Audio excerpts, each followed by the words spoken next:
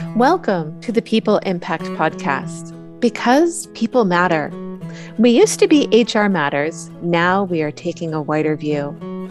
This is for you if you are interested in expanding your perspective on people inside your organization and on yourself as a human being. We explore ideas about impacting and improving the way people lead and work together in organizations today. For all of you out there who are open to new views, visions, and dreams. Featuring Marjolein Vlug. Hello. Myself, Lisa Dempsey. And today we have a very special guest, Matthew Reynolds. Matthew, Hello. welcome. Thank you so much. Thank you, Lisa. Thank you, Marjolein, for having me here. We are so pleased to have you. Yeah, we're both so excited. We're both like, yay, Matthew's here. We want to get dug into this really juicy conversation because I think Marjolein and you and I, we both agree that Matthew has such a really deep perspective on the human experience. And there's this lens that you bring. First of all, you bring this equity lens to life, but you also talk a lot about how much thinking is your own thinking. Yes. Yeah. Yes. I think that that's one of the key places for myself in formulating what I offer now through the workshops to people to craft their own personal equity lens. So crafting your equity lens. I think a lot of folks hear equity lens and it's been used in the DEI realm before. And so people think they have an idea of it. From where I'm coming from. But that question of how much of your thinking is your thinking actually helped me to formulate the definition of an equity lens that we use in our workshops to help people formulate a lens for they themselves to use as a tool. So really quickly, our definition of an equity lens is something crafted by the individual utilizing their own lived experiences. It must be ever evolving as one meets new people, has new experiences, gains knowledge and wisdom, and recognizes what their own definition of anti-racist work is. It must be something that grows into being your truth vision. It has integrity, accountability, responsibility, vulnerability, hard work, self-worth, and unconditional love at its core. It is building unconditional belonging. It is a call to action. And so that whole idea of how much of your thinking is your thinking, your truth vision, what is your truth? Right? A lot of times I felt myself personally before I moved in and shifted. This has been something that's been going on for about the last 15, 16 years, more focused, but of course, all my life of being able to really see what is the authentic me. I've been so engrossed or taken to this place of survival that, I'm having to fit in constantly, whatever environment I find myself in. And as a gay Black man, in the United States, there's a lot of places I do not fit in. So my language, that whole code switching, my appearance, making myself seem smaller, making sure that I'm really conscious of my eye contact with people and how loud my voice is, or if things may come across as aggressive, because a lot of folks already have these preconceived single story prejudices about me before I even speak. And so once again, that was kind of like, well, let me turn that in on myself. When am I doing that for other people? And when am I doing that for me when I look in the mirror? So through the course of the day, I might ask myself, is that really the way that you think about this situation or this conversation that you're having? Or is your own prejudices and bias, your own single story about a group of people coming up right now, and that's why you're responding? So let me have this initial reaction, because that's a truth as well. I know where it comes from, though, and that's not my authentic self. And then I can start really, truly being grounded and being in this situation as my authentic self. That's really remarkable that you also incorporate that first initial reaction that, that's hard to stop, even though whether we like it or not, that it's there, that's what happens. And then what do you do? Mm-hmm. It's one of the things that, as a theater person as well, because that's part of my journey, my lived experience, an actor and a dancer. That was one of the things that a lot of the great directors that I worked with, and something that I took into the classroom when I was teaching high school as well and teaching theater there, is, all right, that's your initial response. Now, what's your third or fourth response? Let's try it another way. Let's keep digging and going. And it was like, well, why aren't I doing that with my life when I know that what's coming up is the survival Matthew, where it's like I'm trying to fit in and be safe. And what truly is how I would react to this. And that might be 3 or 4 responses down, taking a breath, allowing myself that patience and that time, and trying something else. And I'd love to talk about this space of survival, because that's something that I recognize that from my own story, right? I recognize that I was in a survival mode for such a long time, such a very, very long time. And it literally took me hitting the brick wall at 100 miles an hour, massive burnout, to really wake up and realize, hold on, wait just a second. What I'm doing, the way I'm living, is absolutely not serving me. I am constantly shoving myself into this corner of survival rather than thriving, right? Rather than thriving in the truth of me. So tell me a little bit more about what you observe about this survival space. How do you recognize it? What are some of the hallmarks of it for you? Okay, so the greater scope of it is, as once again, a Black gay male, my identifiers, how I identify in the United States, looking at that aspect of who I am and those aspects, and not wanting to leave any of that out when I'm meeting people. This is, I want to bring all of me to the situation. And very early on in my life, seeing moments where it wasn't safe for me to bring all aspects of me. And so then that kind of has always been part of my subconscious and my conscious life, and really starting to look around and be like, why can't I live wherever I want to live? Why, oh no, don't go to that neighborhood, or don't go to that part of the state, or stay away from over here, or what? Why? Well, because, because you're Black, or, well, because you're gay, or, and all these other things. And it's like, well, why should that be a factor in me being able to be somewhere and just be my authentic self?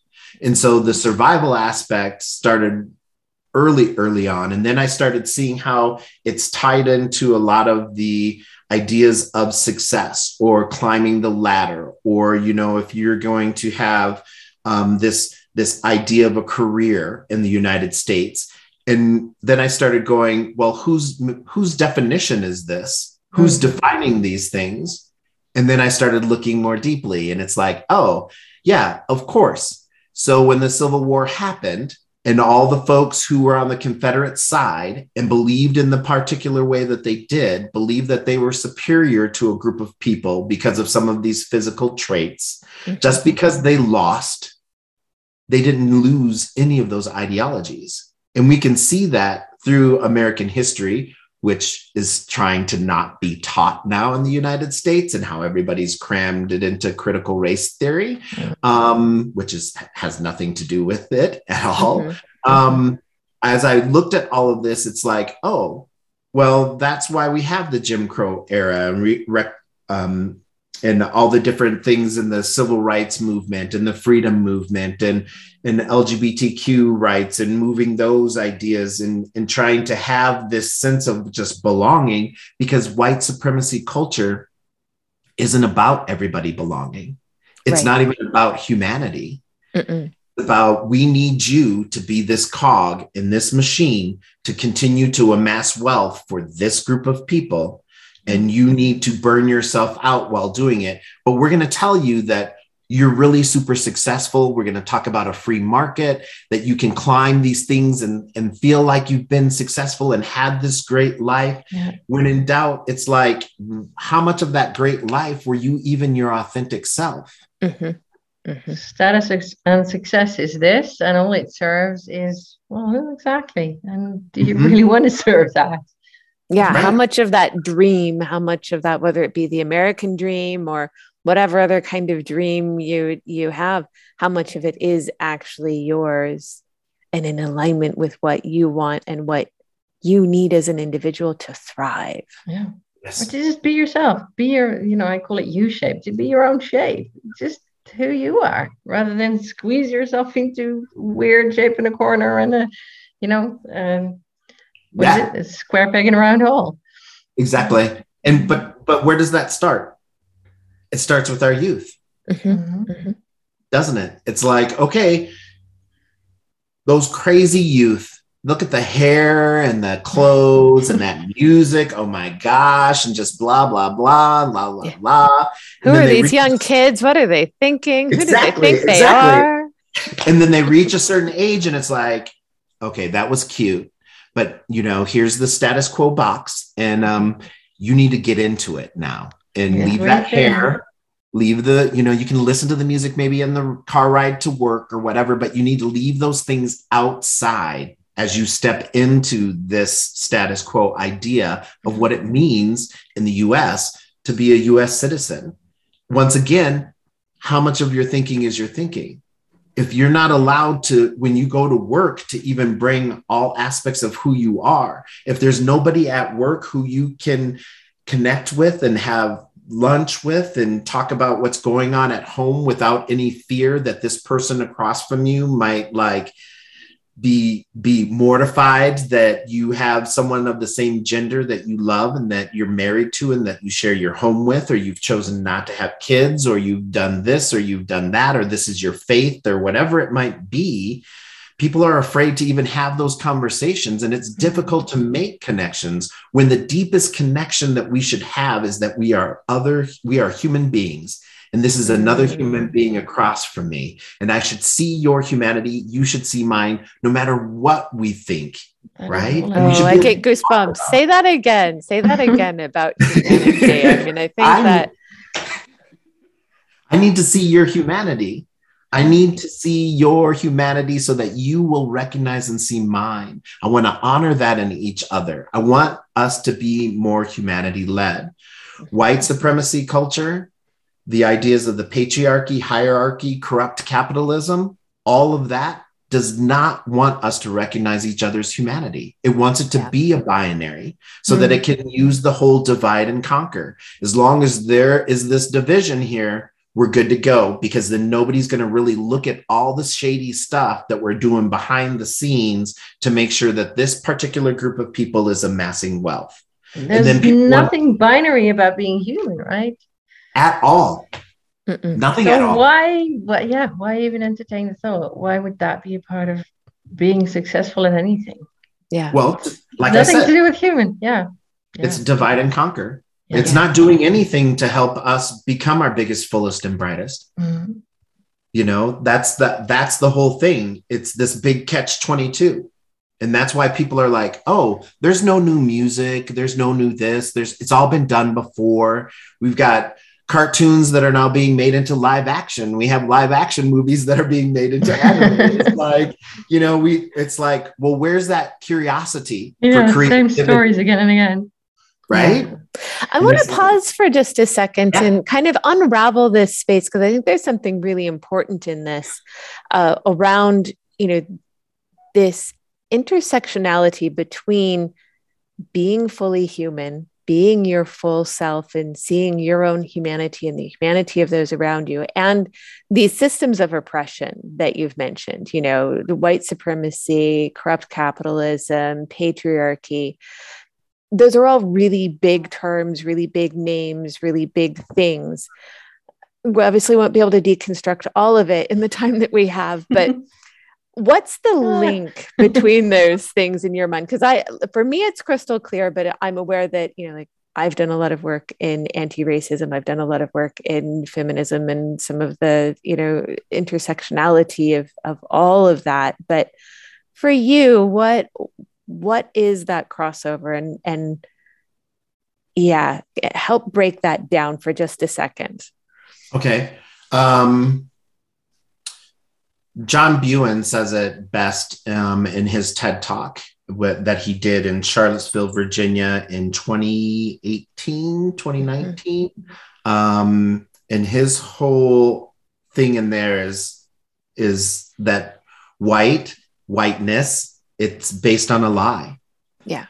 Gomes de Zurara, who was a writer in Portuguese, is the first time John Buin talked with Ibram X. Kendi, who's another leading historian, and somebody who is moving this anti-racist work forward. Yeah. He asked him, where did this all start? And so he says, Gomes de Zurara. And he was the first person who actually wrote down these, what would be considered racist ideas. Once again, race hasn't been created yet, but he had lumped together all the peoples of Africa, of the continent, saying that they were less than, that they were savage, et cetera, et cetera. Now it helps to follow the money because the Portuguese crown had just recently started the Atlantic slave trade. They were the first ones to go down to sub-Saharan Africa and to capture folks and to sell them, the humans, as labor. And so it was really good to have something that was in writing stating that these folks are this way. Then it kind of eased people's consciousness. So that idea was then taken to the colonies in the US. And the first time that we see the word white referring to Western Europeans was after the Bacon Rebellion in 1681. And so that we see that this now, it's all a construct. It's all a lie. And so when, and when you get back to that and look at that, for me, it's like, how can we continue to uphold and do what is being done to peoples? And that's why I'm not in the classroom anymore. The education system in the United States, the larger public education system, is an indoctrination system, and it's hurtful and harmful to a lot of marginalized peoples. The whole school to prison pipeline is just, I can't be a part of that anymore. And then they say, well, if you want to change the system, be within the system.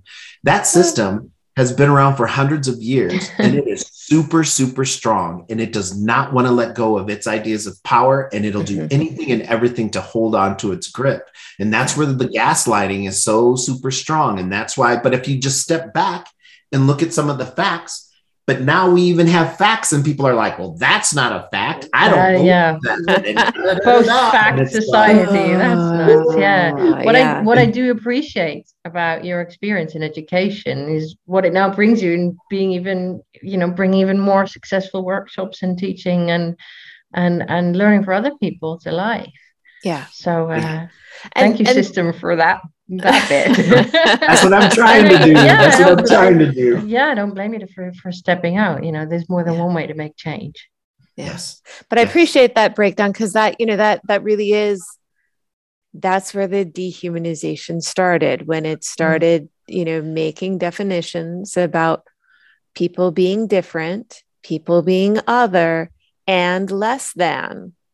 And therefore we suddenly feel this right to rob them of their humanity, rob other human beings of their freedom, rob them of all of these things that white people were more than happy to take for themselves as a natural, God-given, born right. To make more money. To make more money. And that, in my experience, in my understanding, that is that very intricate, deep tie between colonialism, white supremacy, and capitalism, and how those systems of oppression, and they really are systems of oppression, how they collaborate, right? How they co-conspire to build off of one another. Yes. And that's the intersectionality that you're talking about, and how that cross-pollination, that idea, when we really look at it, it's not just the intersections that they hit, it's been filling in all the gaps as well over time. And so that people, and that's why I'm asking, how much of your thinking is your thinking? Yeah. When organizations come to me and they're like, well, we want help with our policies and procedures, and we want to look at these aspects, and we want you to do. And it's like, you know what? I can come in and I can tell you what plays you should be producing. I can tell you what books you should have in your syllabus. I could tell you this. I could look at your policies and procedures, your mission, your vision, look at the words that are there, tell you what's upholding white supremacy culture, what's not, etc. Some new words that you might put in there, but it's not going to mean anything to you as a person if you are not invested in it. And that's where the crafting your equity lens comes in. You now have a tool yourself. It is something that is shifting your consciousness so that we can actually change the culture. It's not just about changing the words on the page, because if it doesn't do what your expectation of it is, especially from a hierarchical perspective, and you in the upper echelon don't think that it's working, then you will poo-poo it, blame me, and get rid of it. And you're done. And then you just continue things the way that they always have. And that's what I saw in the education system. And that's why it's like, no, I want people to craft a tool that they themselves have crafted, coming from their lived experience, so that they can use that tool then to truly change and shift the organizations. Which brings me to the title of my book that I just completed on October 3rd. Yay! Which we want to celebrate with you. Yes, big celebration. It's coming out soon. Thank you. Well done. Thank you. And thank you for bringing this into the world. I mean, you did all the work. We're just celebrating with you. And we're looking to see. Well, there's been a lot of folks who are helping, and it's in the editing process right now. And everything. So thank you for that. Thank you so much. Tell us, what's the name? The title of my book is Biggest, Fullest, Brightest: Shifting the Consciousness of Humanity. Wow. Biggest, fullest, brightest: shifting the consciousness of humanity. Yeah. Our consciousness right now is stuck on a catch-22. And that's what supremacy culture wants it to be. Because as soon as we step off of it and get out of the binary and really start to understand that us disagreeing doesn't mean that it has to end in violence or us never talking to one another again. Us disagreeing means that whatever we're disagreeing about, we get to pull it and make it into its biggest, fullest, and brightest. And we get to share in this new creation that our creativity and our curiosity created, instead of just being upset and angry with each other and walking away from the table. It's like, yes, have your truth and stand strong in what is the truth of you and your convictions, but also recognize my humanity within that, and that I don't necessarily agree with everything that you're saying. And one of the things that I tell people nowadays is, no, thank you. I don't subscribe to that ideology. We need to find a new way to talk with one another. And that's the shift in consciousness.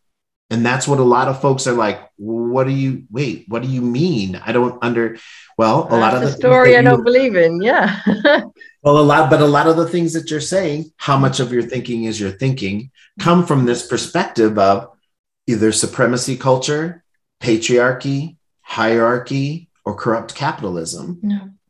And it doesn't matter what your outward appearance is or what you identify as, from a sexuality to a gender identity to what faith or religion, et cetera, et cetera.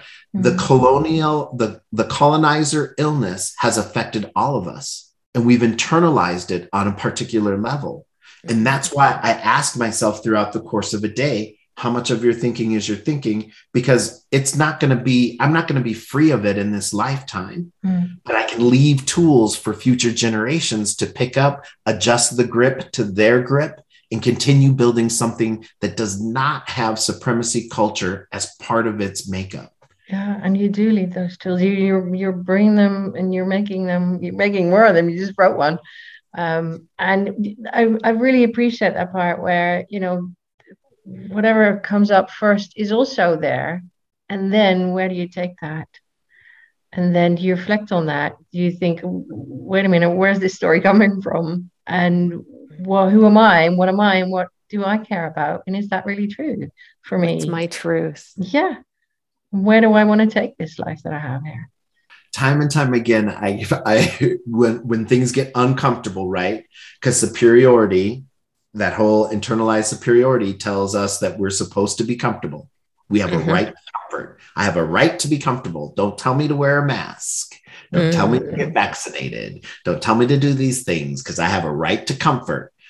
Okay, well then, but how much are you not seeing somebody else's humanity? And is that really the way that you think? Because a lot of times I keep getting told by people, this is really uncomfortable. Just tell me what I should do. Just tell me how I should create this equity at my place or inclusivity. Tell me what I should do. And it's like, no. What's the formula? Exactly. How can we strategize this and make this fit once again into what? Supremacy culture? Really? There's not much of a quick and dirty solution here. No. Exactly. But so that once again, I myself have those moments. It's like, oh, well, actually. Wait a minute. What? Are you human? But I'm also I'm that weird one who really enjoys self-reflection. And now I'm kind of like, wow, why am I thinking this way? And what's coming up for me? And I kind of enjoy that. And other people are like, no, I don't like that. I feel out of control. Don't do that anymore. And it's like, yes, come on, let's go. But it really is where the bread and butter is at. It really is where, when you were talking earlier, Lisa, about thriving, that's where it's at. That whole uncomfortableness and discomfort says we're healing. We're healing from something that has lulled us into this false sense of comfort, but has not done anything to let humanity grow and expand into its biggest, fullest, and brightest.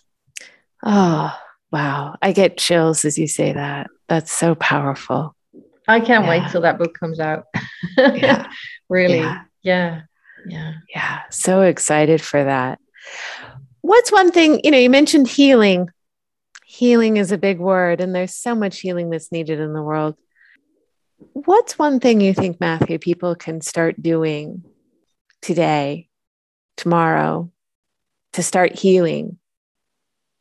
I would put it into three, because I like when I say balance, I talk about balancing mind, body, and spirit. I try to even take the integration. Exactly. The integration of it. Yes. So I think the very first thing is to listen.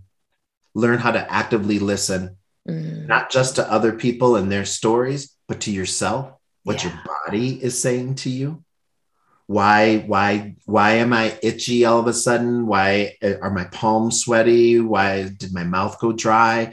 What just happened around me? To really listen to your environment and listen to what your body is telling you. Yeah. The other thing then is to pique that curiosity.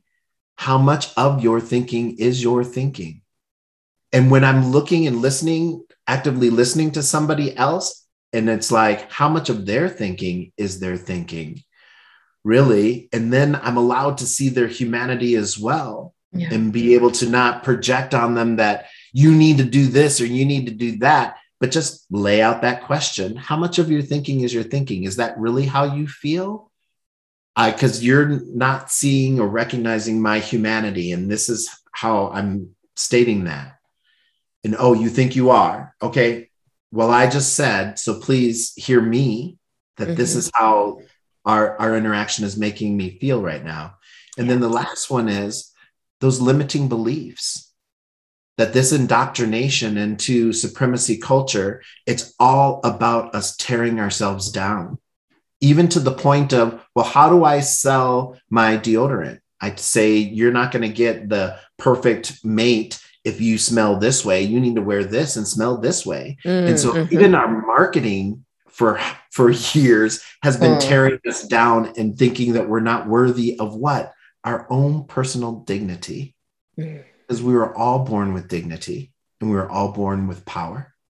So actively listen to yourself and others. Ask yourself and others how much of your thinking is your thinking, and know that you are worthy. You are love and you are loved. Let yourself be. Wow. Powerful. Thank you. Thank you for that. Yeah. Thank you. Thank you for having me here. It's nice to be able to speak and be heard and listen and be challenged and embrace that challenge. And so that's what I got in this time together. And I'm super appreciative. Thank you so much. We are very happy with the opportunity to share this with more people. And so what's your website? Oh, www.mrrconsulting.org. Great. So Matthew Ray Reynolds, mrrconsulting.org. Excellent. So that's, and we'll put this in the show notes, but just when you're listening and you think, I want to go there the right way. And yeah, I want more of Matthew. Yes, please do, because it's really so good. So thank you. Yeah, your work is foundational and it's powerful. Thank you so much for sharing it. And thank you for giving folks like myself a platform to put this out into the world so that we can shift the consciousness of humanity. Yeah. Oh, we need so much healing out there in the world. Absolutely. Well, thank you, Matthew. And thanks everyone out there for listening. You can listen to our podcast directly online. It's pretty easy to find the People Impact podcast on your favorite apps, including Apple, Google, Spotify. Make sure you subscribe so that you are the first one to learn about new episodes and new topics and wonderful people like Matthew and others out there. We'd also love to hear your feedback, topic requests, and give us a rating and review. We'd love to know what you think. And we want to hear what's on your mind in the workplace. Let us know. Until next time, bye-bye. Bye.